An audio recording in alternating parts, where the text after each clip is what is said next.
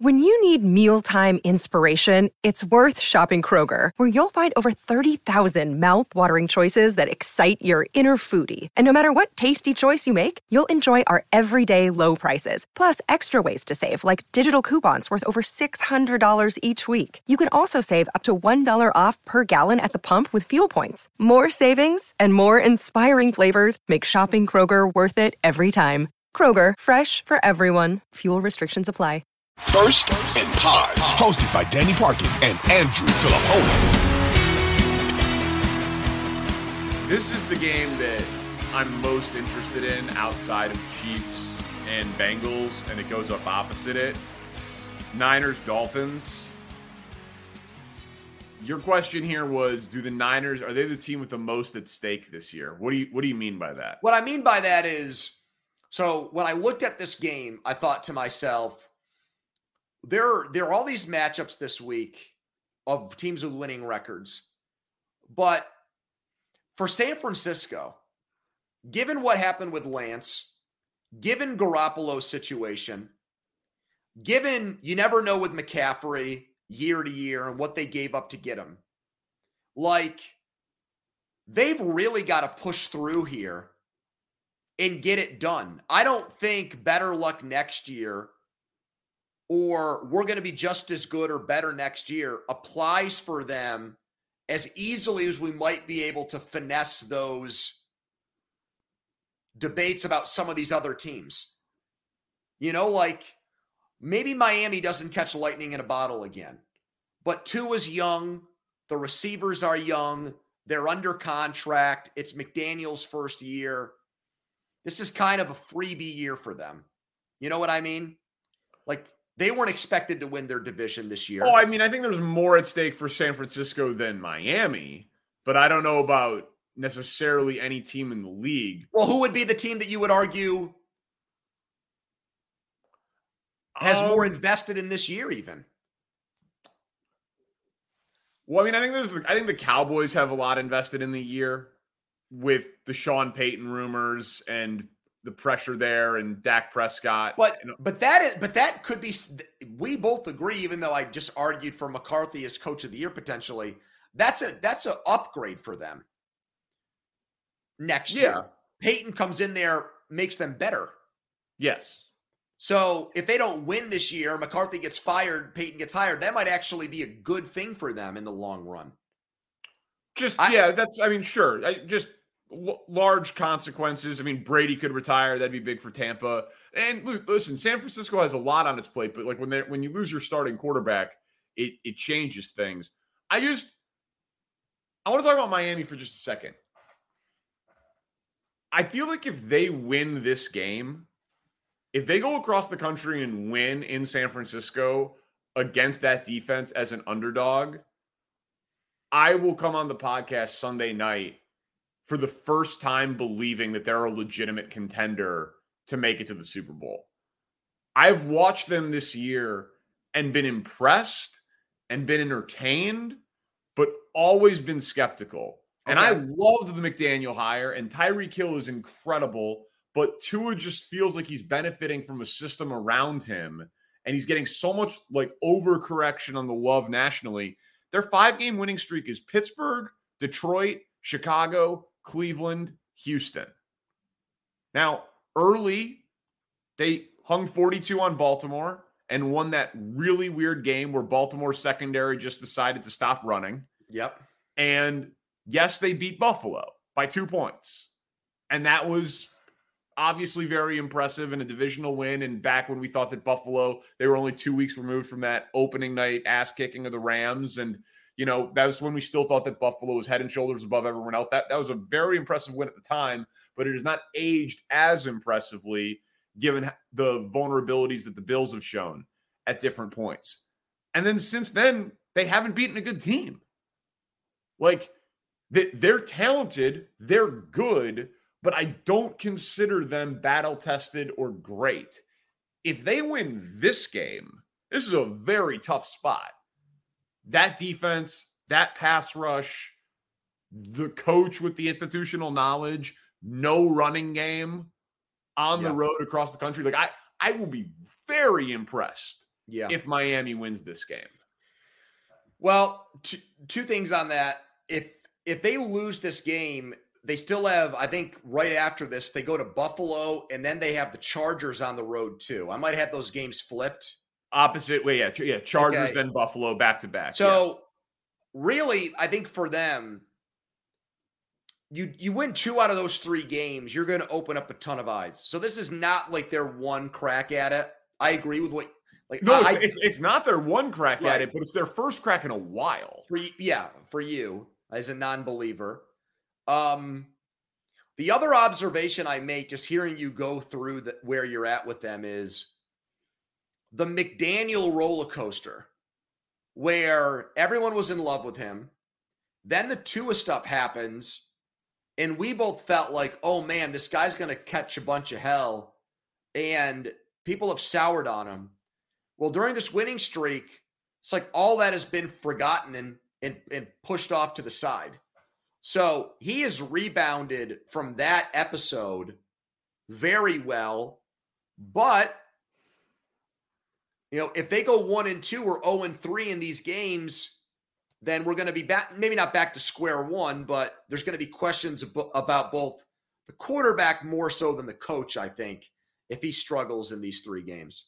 And I mean, their schedule's awesome. I mean, it's at San Francisco, at LA, at Buffalo, so 3 straight road games, home against the Packers, in New England, home against the Jets. Yeah, we're going to see them a lot in big games here over the next 7 weeks. Yeah, so it's a great closing schedule, but I think in particular this one, for me anyway, because of the caliber of the Niners defense, we just haven't seen them play a team anywhere remotely that talented defensively. And because of the schedule, you got to favor the Bills to win the division because of that schedule. Yes, well. Absolutely. NFC East matchup here. Commanders and Giants. Which team is more likely to make the playoffs? I think that's an open shut case now. I've been saying it for weeks. I thought Washington was going to run down the Giants and run down Seattle even too. And I don't think that they're going to skip their way into the playoffs, but I think they're in really good shape right now, even with a quarterback who could put together awful games like it's nothing. I mean, Heineke you're not out of the woods with him by a long shot, but you're getting Chase Young back. They're already hitting quarterbacks a ton without him. I think their defense is going to look a lot like it did at the end of the 2020 season here in the last few weeks. So I think the Giants story was fun while it lasted, and there's obviously things to build on, but I think that it's really going to turn on Sunday when Washington wins in New York, and they're going to be looked at as a team that's going to be one of the 3 wild cards in the NFC. Yeah, I answered when you sent me the question. I answered in my head, and then I checked the odds to back it up, and it validated it. It's Washington, and Washington is minus money to make the playoffs, and the Giants are like plus 110 to make the playoffs. So it's very close, but Washington still has their bye. The Giants don't. Washington's got a schedule quirk here. They're in New York, then bye, then home against New York. Mm-hmm.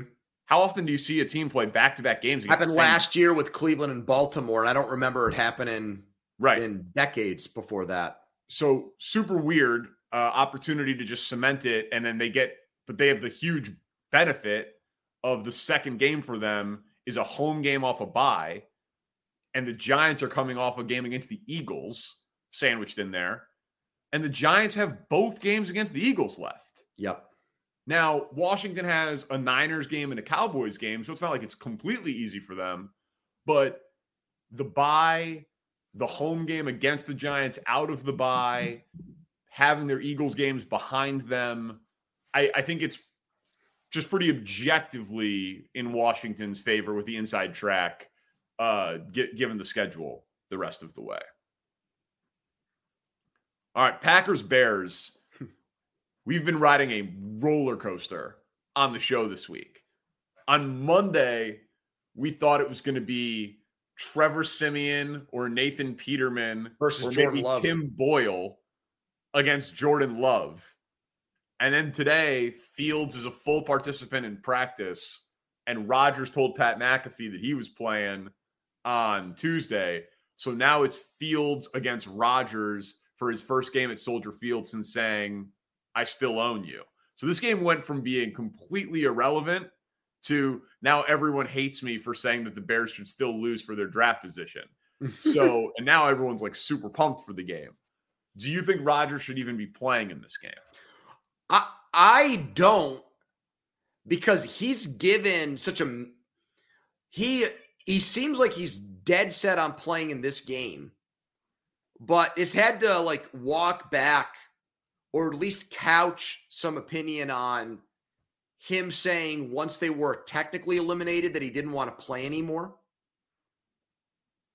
So, I mean, they're not mathematically eliminated, but I just don't understand how, if he's at least open-minded to not playing all of their games, why it's impossible to just sit him down and like, dude, you're less than 100%.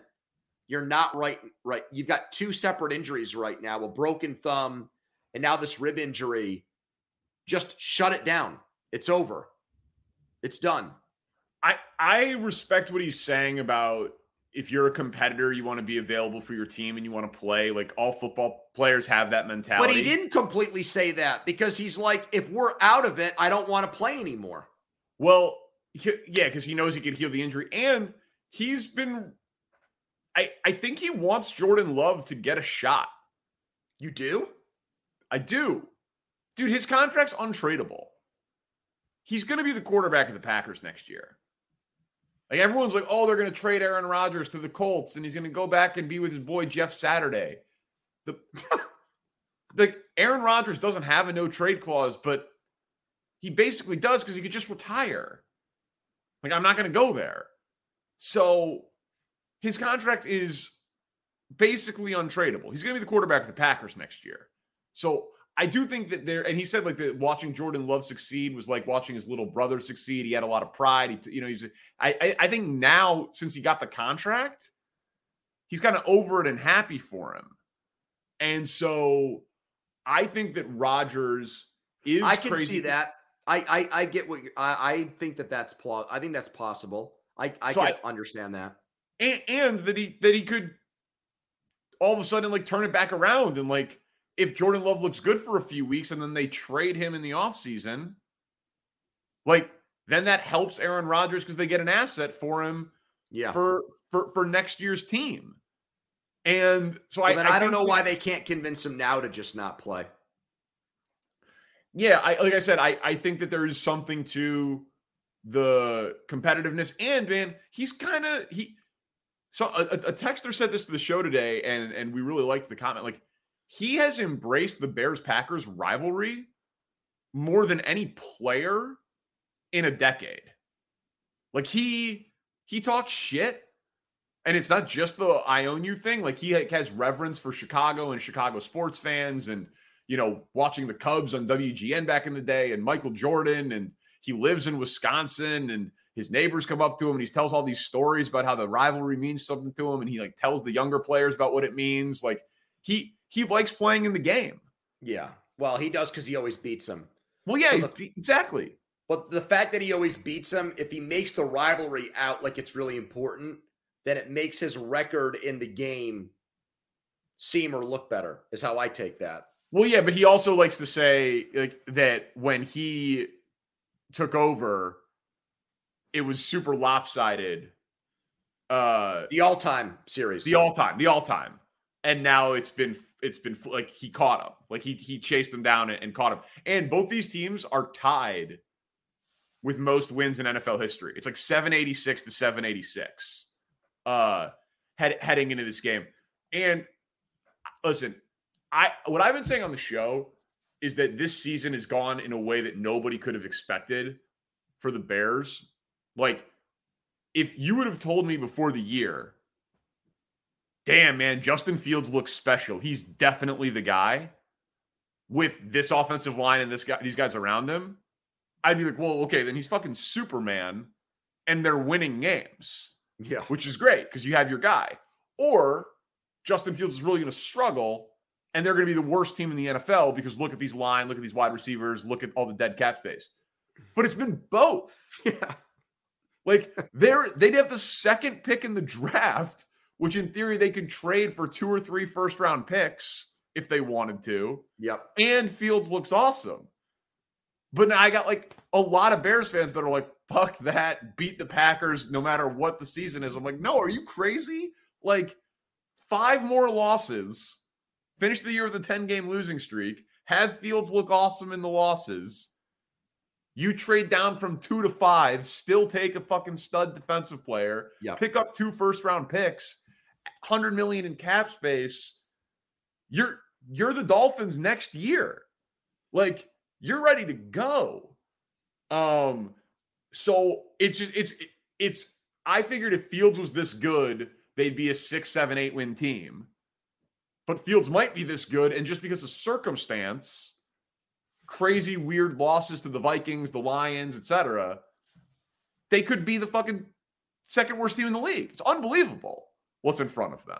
So I want Fields to play set them up to lose. Which would set them up, like you said, remarkably well long term if it goes remarkably well. Yeah. And it sets up the Steelers pretty nicely because of the right now that would be the 33rd pick in the draft because I know the Dolphins forfeited their first rounder. So there's only 31 first round picks. Oh, shit. That would be the 33rd pick in the draft. Oh, my God. For Chase Clay, for a year and a half of Chase Claypool. Oh, man. Yeah.